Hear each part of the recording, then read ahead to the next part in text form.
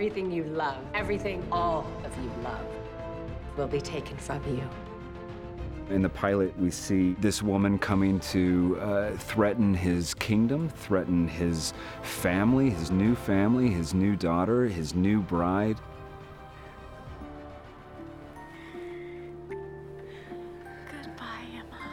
So he's going to do whatever he can to try, not to let that happen, and he does. Find us.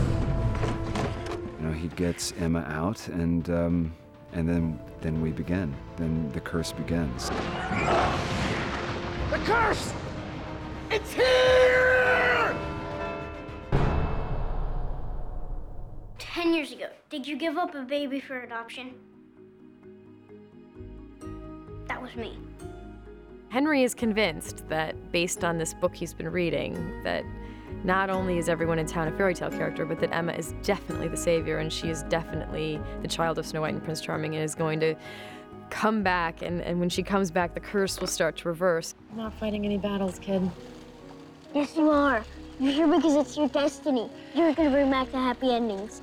Can you cut it with the book crap? I give Henry a book of fairy tales, and I think that if I can inspire this hope that things can get better, that he'll hold his chin a little higher, but I don't quite understand what I'm doing in handing him this book.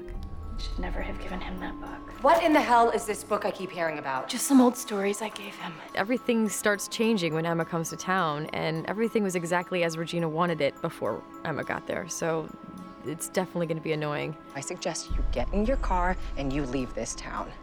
Because if you don't, I will destroy you if it is the last thing I do.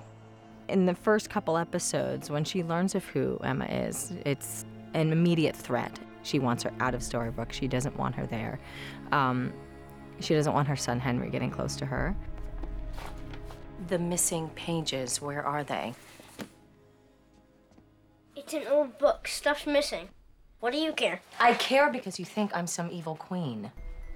Emma doesn't believe that Regina's an evil queen. She's just a woman who's, overprotective and controlling and manipulative and a little bit crazy. And she's like, I've had foster parents like you. I'm your mother. No, you're not. Well, then who is? That woman you brought here? I don't like what she or this book is doing to you.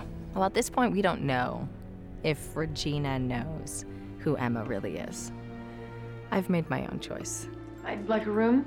It isn't until Emma takes the key, when she's in Granny's, to actually go to the room that she rents there, that the clock ticks. Welcome to Storybrooke. Definitive decisions that she makes really seems to alter the path of what's going on in Storybrooke.